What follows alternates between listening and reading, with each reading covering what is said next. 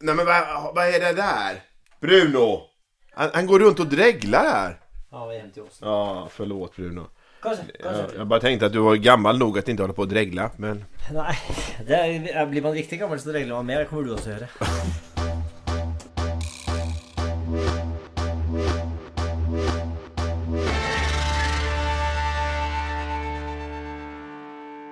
Då ska vi hälsa våra podcastlyssnare välkomna till Skavlan och Källner. Är det avsnitt 33 nu, eller?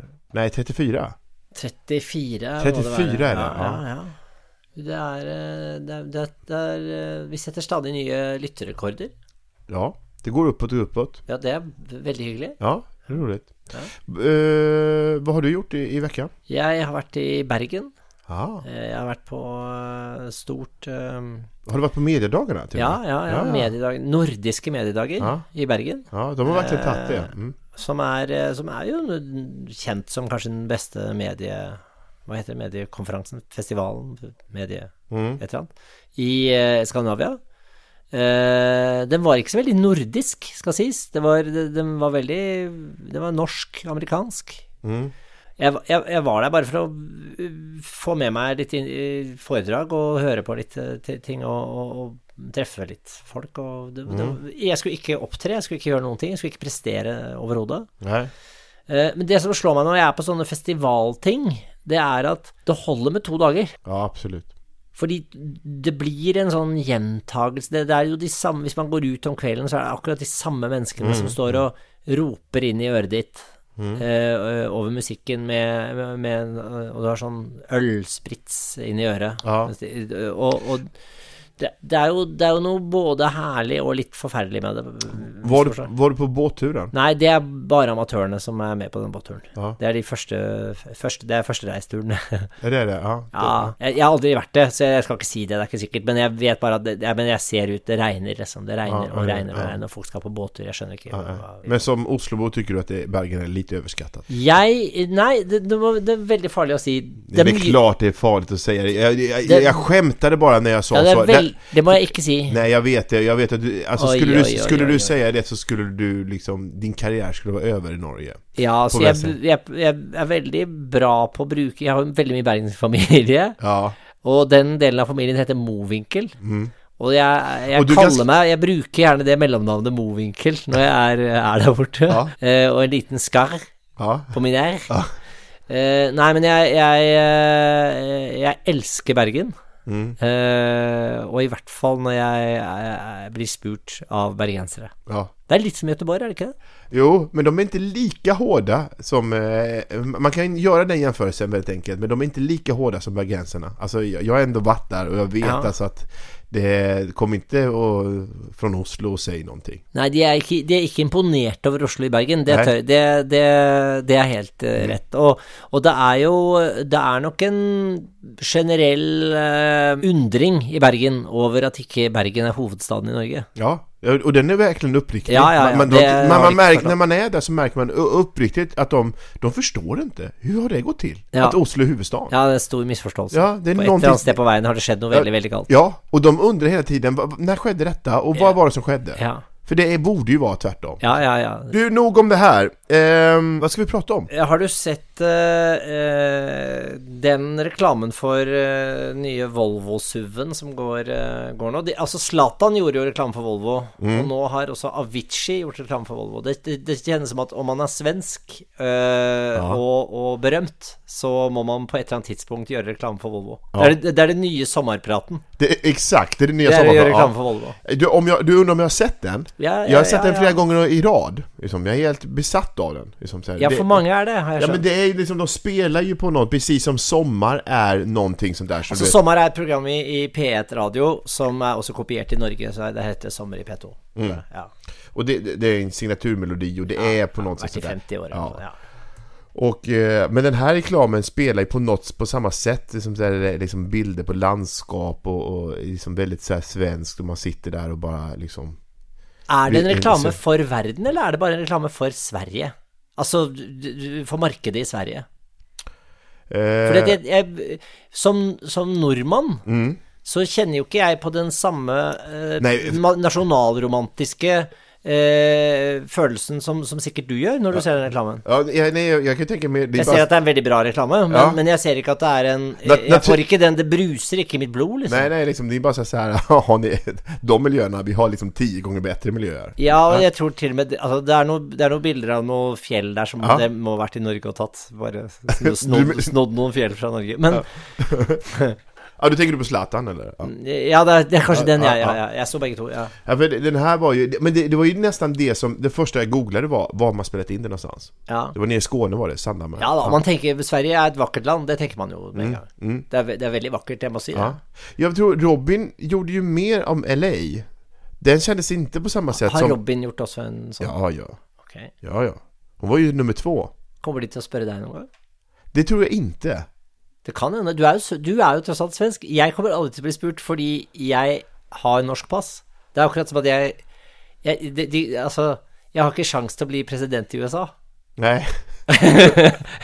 Bare fordi jeg er født i feil land. Men det er roligt at du heller går og har den tanken. Man har jo hatt det oppe på et tidspunkt.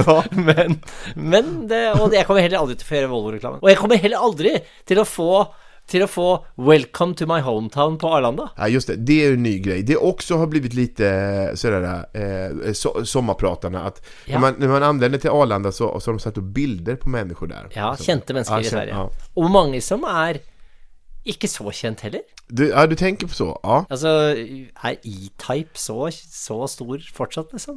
Så jeg forstår at du tenker så, og du tenker ändå så här, jeg har ändå liksom i Sverige 1,8 miljoner tittare. Ja, og jeg har leilighet i Stockholm. Ja, just det. Altså, men nei da. Det er ikke noe welcome to my hometown med meg. Nei, for du bor jo ändå i Stockholm. Du kunne hatt det. Hvis du jobber litt på nå, så får du det. Du tror det? Ja, for du kjenner svensk nok. På disse tingene man må ha svensk pass. Ja, man måste det, ja. Men du, tilbake til den bilreklamen.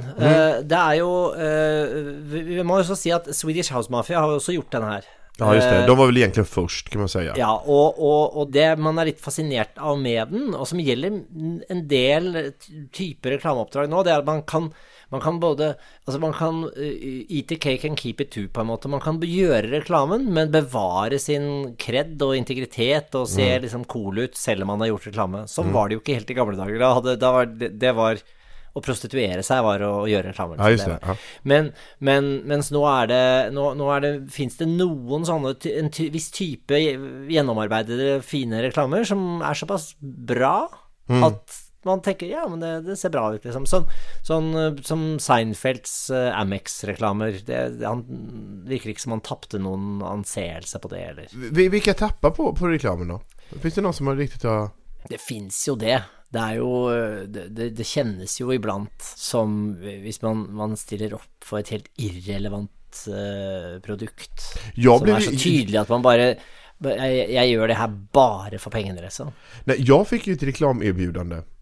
Och det kan ju inte jag göra för jag jobbar ju som journalist, men jag fick ett erbjudande i Norge bland annat. Ja, om att göra för makrill. För makrell? Ja. Alltså men makrell i tomat eller? Ja, jag tror det. For det er jo en norsk nasjonalrett, holdt jeg på å si. Det er en klassiker, altså på boks. Ja, jeg fattar ikke riktig, men det ville de at jeg skulle gjøre. Hvorfor tror du de tenker på deg? Ingen aning. Jeg vet ikke om jeg har noen makrill. Jeg fikk en gang et tilbud om å gjøre en bilreklame, jeg. Hvilken bil da? Jeg fikk et brev, det var fra noen som da jobbet for Citroën. De hadde hatt sånne brainstormingsmøter som man har i reklamebransjen, og så hadde de da kommet frem til at Citroën, det var meg. Det var Fredrik Skavlan, han var liksom en Citroën-person.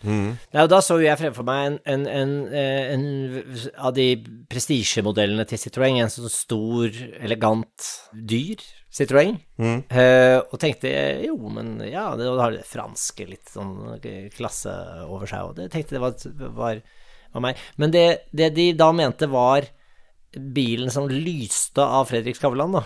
Ja, det var den modellen som heter Berlingo. Berlingo? Ja. det är väldigt det är ju så här, det ser ut som en hantverkarbil. Exakt, en liten kassevogn som du kan transportera liksom färgburkar i. Ja. Du kan få in en familj också i och för sig. Ja. Det går et rykte om denne Volvo-reklamen som jeg aner ikke om det er rett, men det er såpass attraktivt tydelig å gjøre disse reklamene nå. For det første så var jo Henrik Schyffert, komikeren vi nevnte i forrige podd, kjente svenske komikeren, som vi begge har en hemmelig beundring for. Ja. Han var jo ute på Instagram og ba Volvo om å få gjøre en reklame. Just det. Ja, da han var og så, da han hadde sett den her, så ba han om kan ikke jeg også få gjøre den. Og det sies også at Avicii selv har vært og da må jeg si anførselstegn, heter det på svenska? Ja, det innom citationstecken. Har han da vært uinteressert i å gjøre det her på den måten at hans manager eller sånn har mailet til Volvos reklamebyrå og sagt bare så dere vet det, om dere noen gang tenker på å spørre Avicii om å gjøre en Volvo-reklame, så er svaret nei. Jeg vet ikke om dette er sant, men det er et rykte som går på stand. Det er veldig morsomt. Veldig rolig. Det er så man skal gjøre med noen. Ja, man skal være uinteressert. Ja. Det er klart det. Ellers får man aldri opp prisen. Ja, men kommer du kjøpe bilen da? Volvoen? Du, det vet jeg ikke. Jeg har jo en håpløs historie med biler, fordi at som du jo ofte gneller på når vi står i deler garasje, at jeg har ofte store biler og nye biler, og det har jeg jo. Hvor ofte bytter du bil? Ja, men jeg bytter bil oftere enn jeg strengt tatt behøver. Det du treffer nå er jo min, kan du si min akilleshæl, eller min svakhet, og særlig økonomisk, for det er jo ingenting jeg har tapt mer penger på enn bilbytte. For du kjøper alltid nye biler? Nei, jeg kjøper ikke alltid nye biler, men jeg har kjøpt nye biler litt for ofte, for jeg er veldig interessert i bil, og derfor så kjøper jeg bil når det kommer nye biler som er såkalte game changers, da, som er biler som har et eller annet nytt teknologisk som er spennende, eller så blir jeg nysgjerrig på det, og så kjøper jeg det, og da kan du ikke vente til det finnes. Jeg kanskje kjøper en demobil, altså, jeg mener det er litt å spare på, men ja, det er idiotisk, og du tar jo fantastisk sånn svalestup første året. Egentlig er det altså på 3 år så har den jo halverats. Ja, det er forferdelig. Hvor mange biler har du haft da? Ja, hvor mange biler har jeg hatt? Første bilen min fikk jeg vel da jeg var 18, det var en Honda. Du spør meg om en del bilmerker, og så skal jeg se om jeg har hatt dem. Ja, har du hatt Citroën? Ja, flere. Jeg har hatt 2 Citroën. Volvo? 2. Volkswagen? 2. Land Rover? 2 og en Range Rover. BMW? 2. Saab? 1. Tesla? 1. Honda sa vi jo. Peugeot? Nei, aldri hatt Peugeot faktisk. En sykkel som het Peugeot og en pepperkvern, men ikke det var det. Toyota? 1. Nej, men du kan inte göra så många mer bilmärken.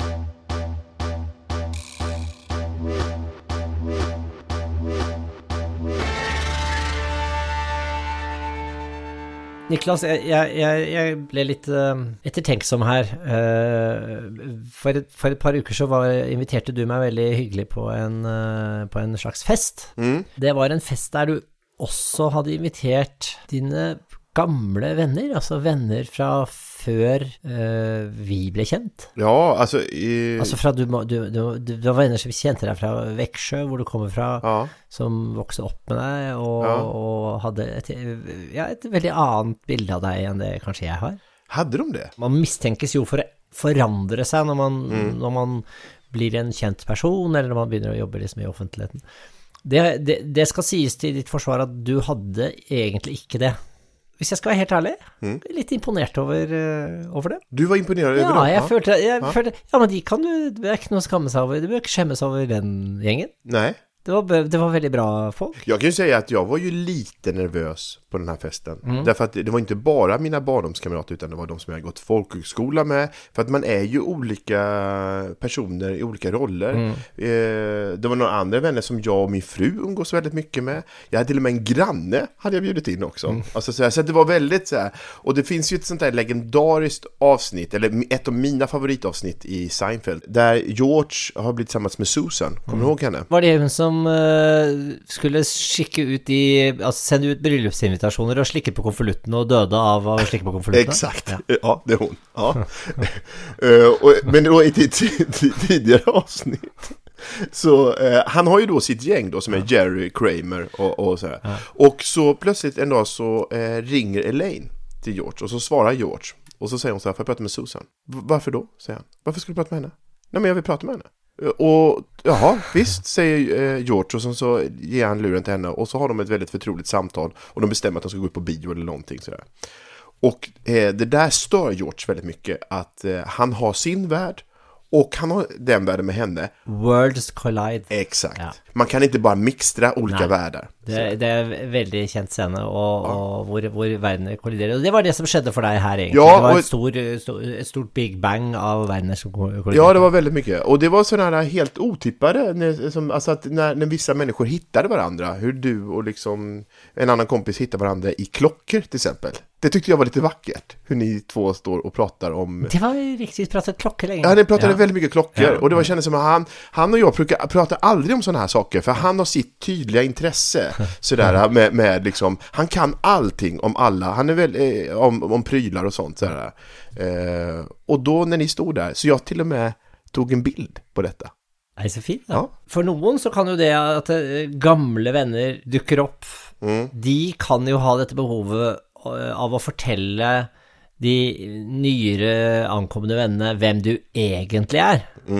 För de har någon slags de har ett slags sån monopol på sannheten om vem du egentligen, vad slags typ du egentligen är, och det kan vara väldigt stressande. Det har man upplevt ganska ofta på bröllop, så är det ju oftast de som egentligen, då går någon nära vän upp och pratar om brudgummen eller bruden, men så kommer någon gammal kusin som lekte med dem när de var barn, som egentligen inte har träffat på alla dessa år, men då känner de ju, vi är både kusiner och jag känner det när jag var 5 år, då ska jag berätta hur det egentligen är. En sån historia som bara bruden och hon själv har förutsättningar för att fatta. Ja. Och det blir och du ser ju hvor stresset bruden blir av detta.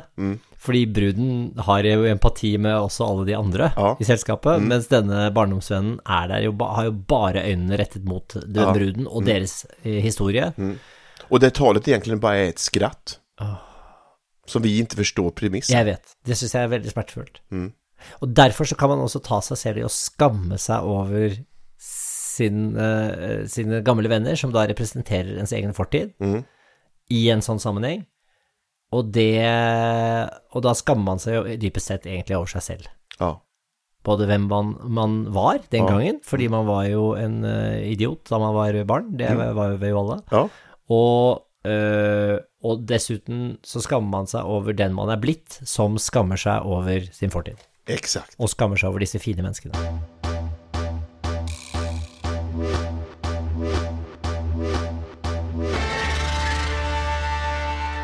Du Niklas, en ting vi inte har snackat något särskilt om här i podden, det är ju det du har hållit på med hela den vintern, nämligen serien Delat land som nu ligger ute på SVT, alltså Replay.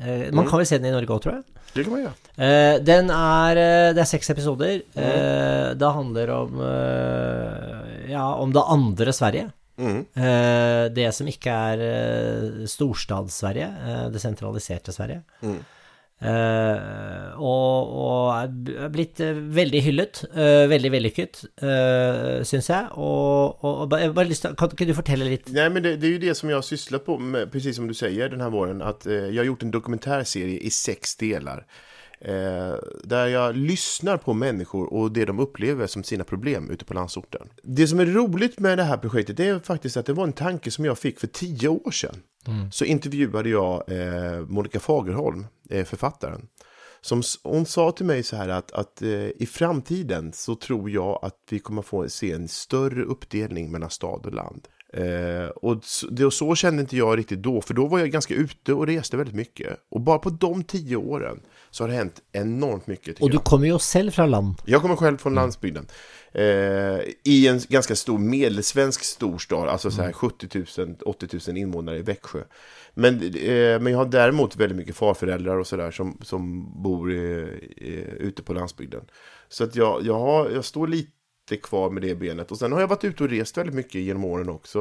Och sådär. Men det man ser, det är ju det, och som har tagits upp i samband med den här serien, att Sverige urbaniseras näst snabbast i världen. Och det här får konsekvenser. Och bara för att ge ett bild av det, och rätt mig här om jag tar fel, men jag menar att ha sett ett slags Sverigekart som var delt på skrått, alltså vår överste, det var en skrå linje som gick från nord för Stockholm och skrått ned liksom sörover mot Oslo då. Och om man då tar den överste halvparten av Sveriges areal, den nordliga halvparten av det arealet som då är Sverige, så bor 5% av befolkningen där. Och vad är det i Norge? Vet man det? Alltså mycket mer. Ja. Det tallet vet jag inte, men det är en enorm forskjell på Sverige och Norge här. Ja, det är det verkligen. Ja, men samtidigt så finns det också en slags förakt för hvordan i all verden kan du ville bo i storstaden? Hvordan orker du tanken på att bo i liksom i exosen och i støyen och i... Ja. Den finns ju också där ute. Som jag kan väl förstå. Jo, det kan klart man kan förstå den kommentaren. Men samtidigt är det ett försvar för det man själv lever. Alltså är det lätt att bara säga oj, det är så stressigt i storstan och sådär. Medan man bor helt öde. Ja, men det är det ju selvfølgelig också.